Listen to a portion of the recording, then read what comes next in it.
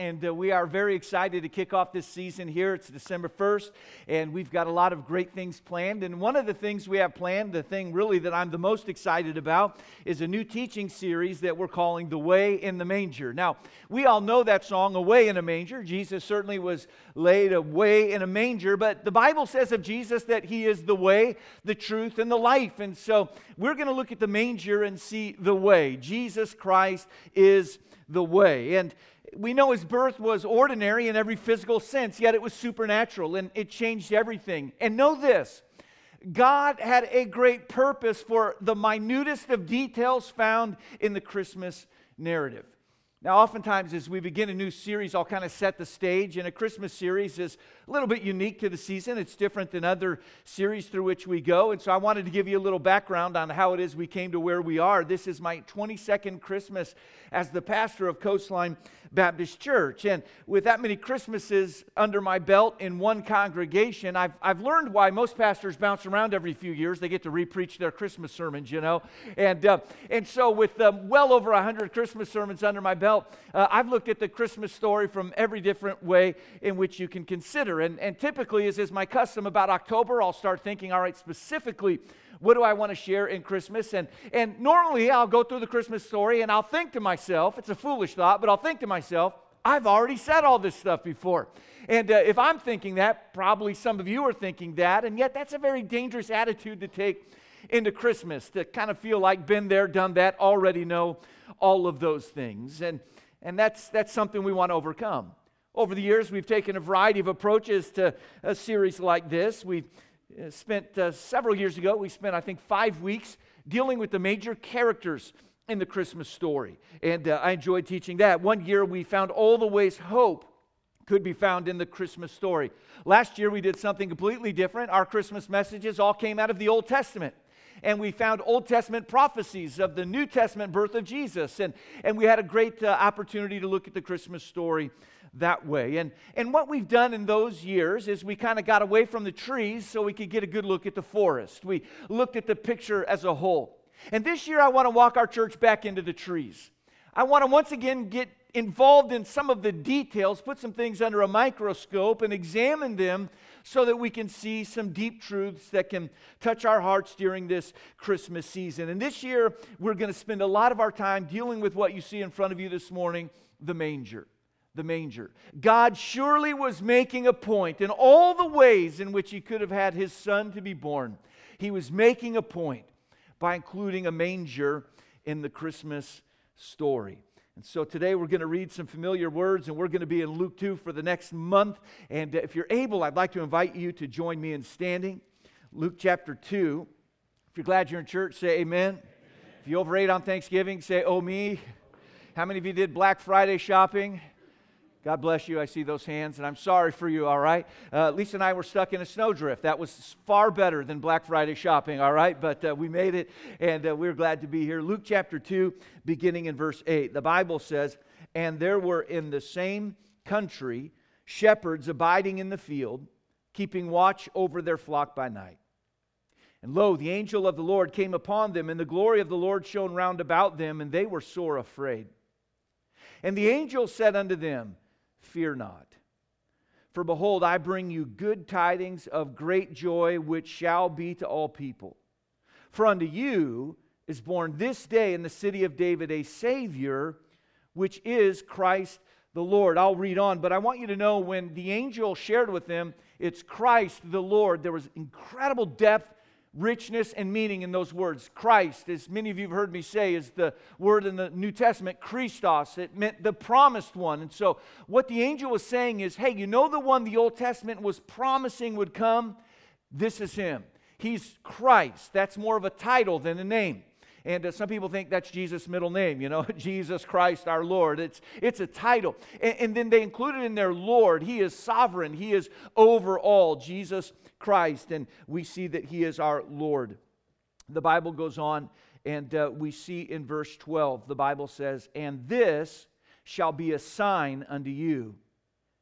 Ye shall find the babe wrapped in swaddling clothes, lying in a manger. And in verse 12, I want you just to take note of those words, a sign.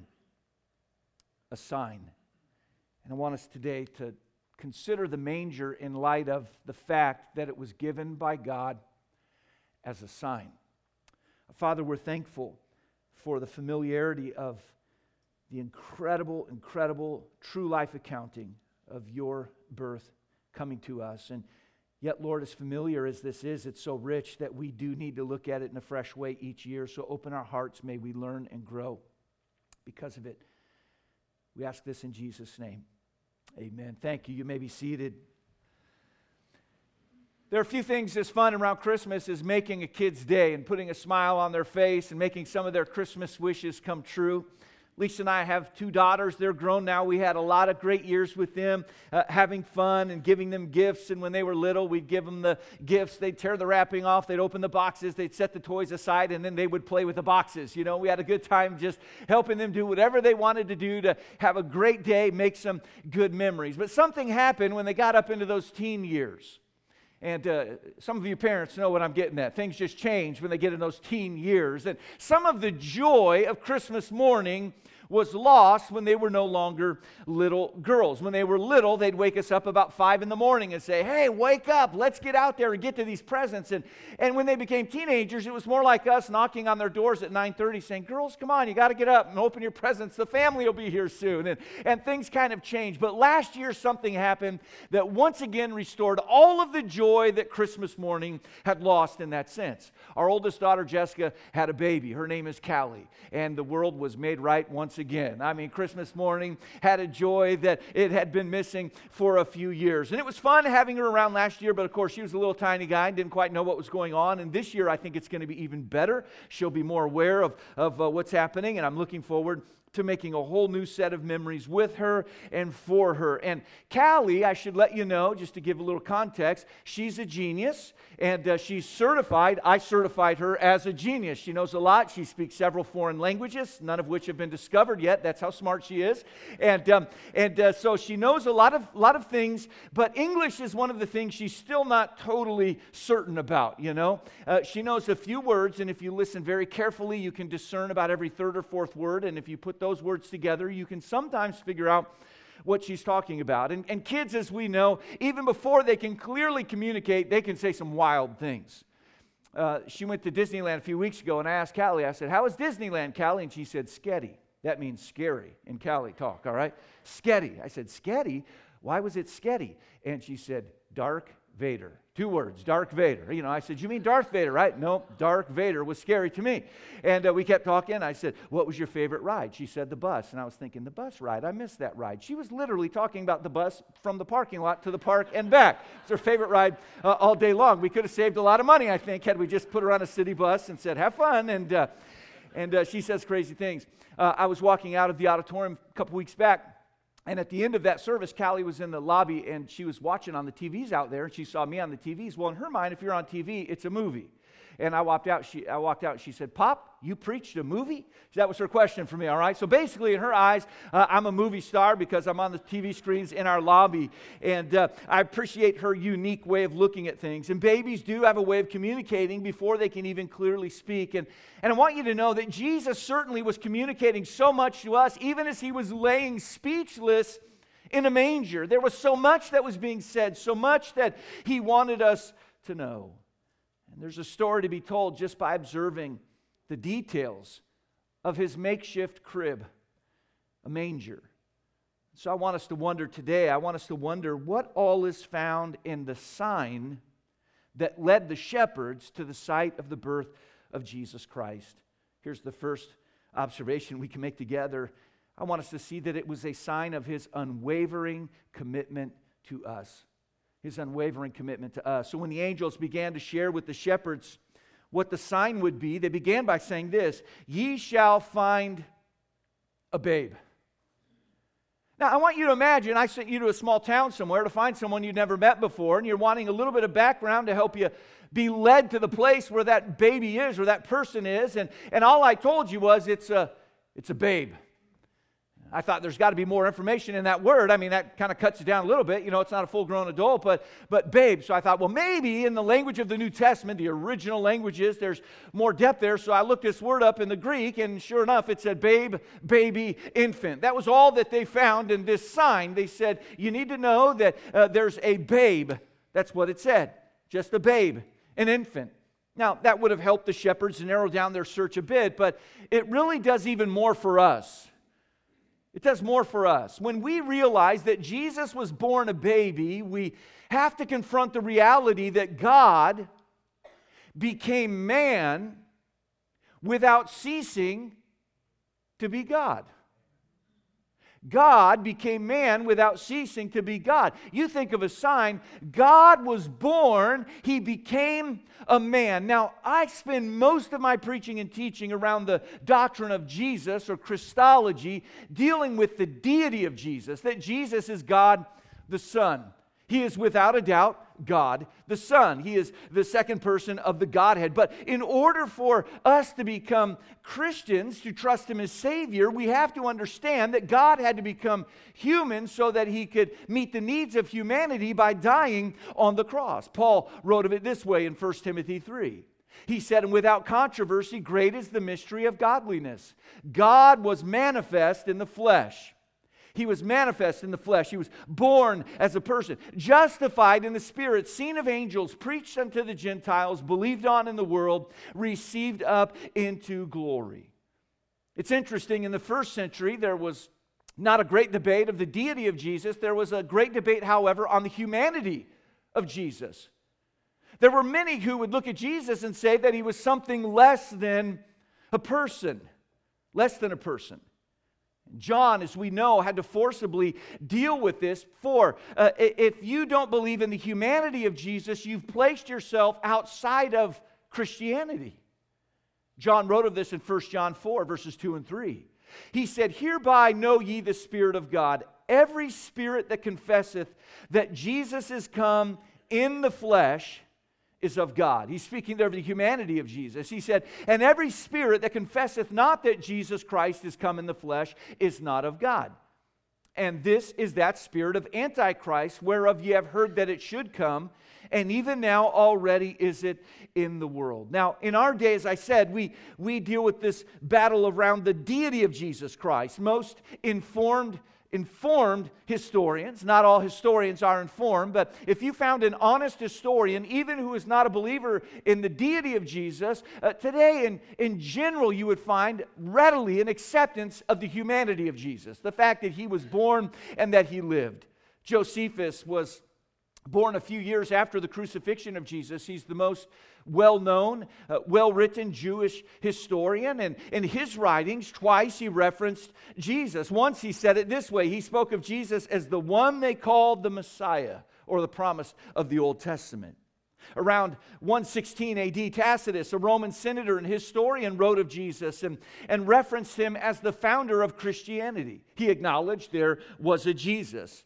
We know that shortly before Tacitus, there was a Roman governor by the name of Pliny the Younger. He wrote to the emperor Trajan that early Christians, here's what he said, would sing hymns to Christ as to God. It seems ridiculous that I would have to assert the reality of the existence of a person that we know of as Jesus because he just permeates history. He was known. The overall testimony of His life is that He was all God and all man, all at the same time. Jesus is the God-man. Now, 100 and 100 doesn't always add up to a perfect 100%, but He was 100% God, 100% man. We bring Him together. There's a theological word for this, the hypostatic union. But Jesus Christ, God the Son, was all God and He was born all man. As we look deeper into the details of this sign, we are reminded that Jesus was born with a destiny in mind. There was a will of God the Father to fulfill. And in order to die for humanity, He had to be born as a human. And in His life, He endured all that we do. In Hebrews, we read in Hebrews 4 and verse 15 that we have not an high priest which cannot be touched with the feeling of our infirmities, but was in all points tempted like as we are, yet without sin. I want you to imagine with me this sign. God became man and endured the rigors of life so that He in time could be placed on the cross for us. And as we think of a manger this Christmas season, I want you to think of the unwavering commitment that He had to be born as He was. The second element we'll see together today is this. It was a sign of His unfailing care for us. Now, we read that the sign was that a babe had come, but as the words went on, we read of Jesus that He was wrapped in swaddling clothes. Years gone by, we've talked a bit about these clothes. It was interesting how moms would deal with their newborns in this time. They would take strips of cloth and they'd literally wrap each arm, wrap each leg, and then they would put them together, and then they would wrap them up even more. They'd kind of look like a little mummy when it was all said and done. And it seems extreme, but we have to remember this was a time when many children routinely would die before their first birthday.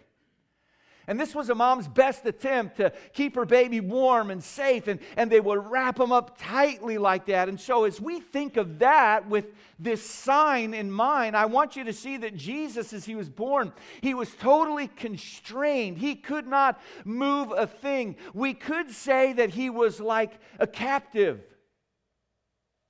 A captive. And that's quite a thought when you consider why Jesus came. For the Bible in John 8 tells us, if the Son therefore shall make you free, ye shall be free indeed. The one that came to bring freedom is first seen as a captive, unable to move a muscle. Now today, let's just imagine that I get kidnapped. And they look at me and they try to ascertain how much money they could get from me. And they send a letter to all of you, because all of you, like me,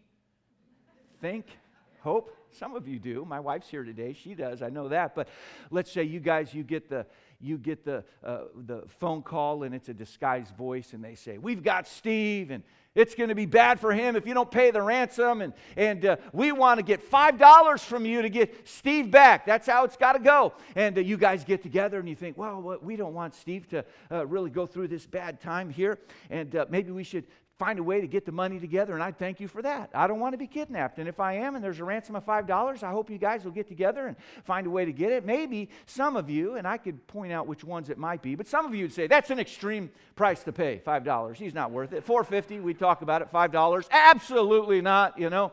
But maybe you guys in your grace would still say, let's maybe call the police. Call the SWAT team. Let's get a militia together. Let's do something. I would hope if I were kidnapped that you guys would kind of rally around and say, let's try and do something to give this guy his freedom back. And I want you to know that's not at all how Jesus handles a situation like that. For as He sees us as hostages, if you would, held captive by sin, He didn't just come and say, hey, I'll pay. He did. But more than that, what He said is this: take me in their place. Take me instead. 2 Corinthians 5 and verse 21, the Bible says, for He hath made Him, speaking of Jesus, the one who's laying in a manger, He hath made Him to be sin for us, who knew no sin, that we might be made the righteousness of God in Him. And friends, what adds to the beauty of this sign is the fact that just as He was wrapped so carefully in strips of cloth at His birth, He was also wrapped so carefully in strips of cloth after His death. And this understanding helps us see something about Jesus. He cares for us all. You see, Jesus didn't come to the rich or to the poor or to this ethnicity or that. He came to those who were held captive by sin. And that's all of us. And as Jesus was placed in that manger, bound up in those swaddling clothes, He was speaking to us without saying a word that I care for you. I have come as a liberator to set the captives free. That leads to this third thought.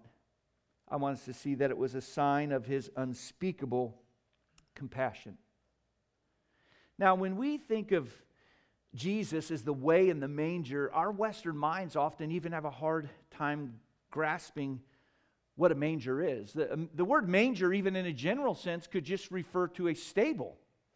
You could say, take the animals to the manger, and that would be similar to saying, put the animals in the barn. It was kind of depending on the context in which the word was used, and the way in which it's used in Luke chapter 2, where we've read, gives us the understanding. He very clearly was speaking here of a feeding trough for animals. And when we think of a manger, we think of a beautiful box like this, where animals would come and feed, and that's kind of our image, our concept. But really, it was probably even different than that. It was sometimes a circle of rocks that the shepherds would make, and then they would put the feed in the midst of those.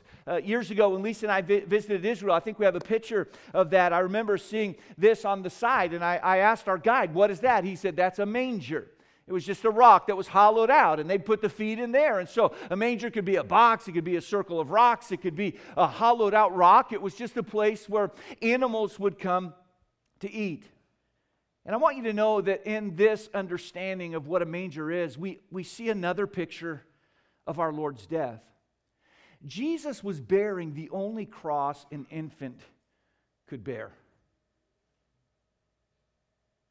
As a sleeping baby, he was laying in a feeding trough. He was born in a barn because of the indifference of others. God's sign was that his son would be born of a virgin through the same process that we all are born. He was laid in a feeding trough for animals, in a stable, behind an inn, in a relatively obscure town.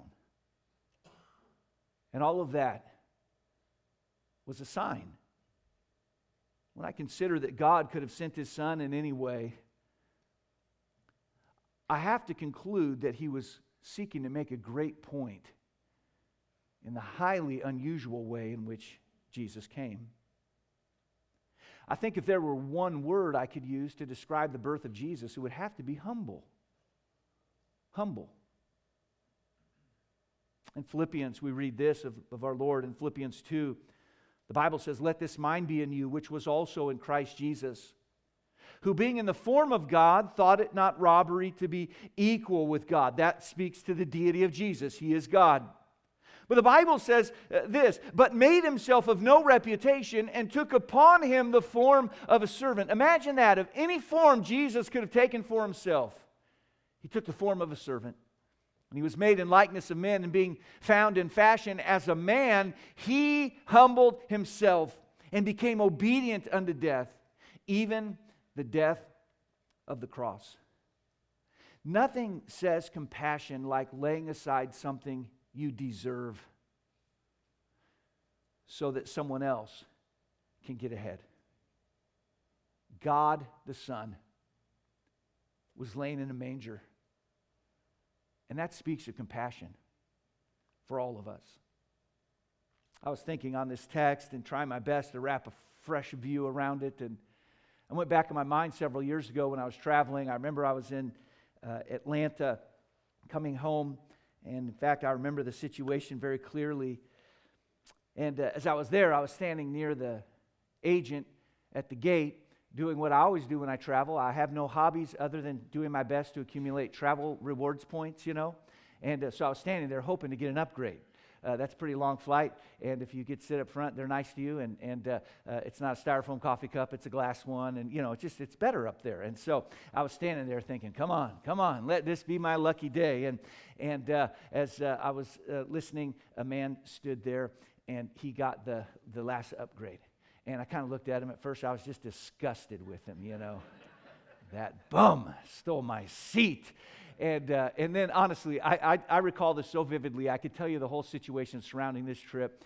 But I remember looking at him, and you could tell he'd had a tie that he'd taken off, and his hair was messed up, and a bag hanging on his shoulder. And I thought, this guy looks more road-weary than I am. And I legitimately, in my heart, felt good for him. I thought, good for him. He's going to have a good trip. And he obviously is worn out, and I felt glad for him. Well, the time for boarding came around, and as you know, first class, they board first, and they get in, they get to put their bags in the place first, and they get to get a drink and sit there, and they can watch the rest of us losers walk past them to the back, And as I got in line to board after the first class people went, a few people ahead of me was a guy in a military uniform. And I didn't think much of it. We were walking on the plane, going down the proverbial cattle chute. And as that guy in the military, I'm not even sure which branch, passed the guy that I watched get the upgrade, I saw them have an exchange. I couldn't hear everything that was said, but from a few people back, I watched that after a brief exchange, that man stood up, they shook hands, he got his bag out of the overhead bin, and the man who got the upgrade walked to the back of the plane while the man in uniform sat down in first class. Again, I didn't get the whole context of the conversation, but it wasn't hard to figure out. There was something said like, you coming home, where you been? You're in the military, thank you for your service. And he said, hey, I want you to have my first class seat. I'll go sit and coach. Now, as I watched all this happen, you could just tell everyone in the plane, it just kind of got quiet for a minute, and everyone saw this. And I've got to tell you, I might do that now that I saw someone else do it. Had I got the upgrade that day, I'm pretty sure I would have sat in my first class seat and done my very best not to make any eye contact with anybody walking by me. I would have thought, this is my seat. I earned it by logging miles, by being loyal to this airline, by playing their stupid game to accumulate points to maybe get a shot at this seat. This is my seat. I deserve it. I earned it. I was going to sit there and just try to pretend like I belonged with the other fat cats up there. It was going to be a great ride had I got that seat. But that guy that got the upgrade showed me what compassion looks like. It looks like taking something you have earned that's rightfully yours and looking to another and saying, here, you have this in my place, and I'll go sit in your place. He traded places with someone to show that he cared about what that man was going through. Now, there is no perfect analogy. But with that story in mind, I want you once again to look to the manger. Be reminded that was God, the Son, who took our place so that we could know the joy of spiritual salvation and have a relationship with God and a home in heaven. You see, Jesus deserves all the glory and all the honor. Yet he laid all of it aside. He chose humility. He chose the form of a servant. He did all of that. And as we just look at the manger, we get to see what love really looks like. A compassion for us all. When the shepherds finally arrived and they saw the sign, you know what they did? The Bible says they were glorifying and praising God. Do you get the idea from that they saw the sign for what it was? Maybe as they're walking there, they're thinking, a babe, a manger, and they see Jesus, and they're like, that's it. That's him. This is the one the angels told us about. This is Christ, the promised one. The one in the Old Testament we'd heard about. This is Jesus Christ. He's the Lord. And the Bible says their only response, their visceral response was to glorify and praise God because they saw the sign for what it really was. They saw Jesus as the Son of God and the Savior of the world. And friends, on December 1st, I've got to tell you, that is what Christmas is all about. Whether you've heard 100 Christmas sermons or this is your first one, Christmas is to serve the same purpose for each of us. It's to serve as a sign that allows us to see a Savior who's deeply committed to us and reaching us, who is caring for us, and a Savior who's compassionate for us. A moment ago, I read in Philippians 2 of the humility of Jesus as he took on the form of a servant. But as those verses go on, we see another side of our Savior. In verses 9 through 11 of Philippians 2, the Bible says, wherefore God hath also highly exalted him and given him a name which is above every name, that at the name of Jesus every knee should bow, of things in heaven and of things in earth and things under the earth, and that every tongue should confess that Jesus Christ Christ is Lord to the glory of the Father. Friends, listen, make no mistake about it today. That seemingly helpless little baby in the manger is God the Son. And one day everyone will recognize Him for who He is, and they will acknowledge the deity of Christ.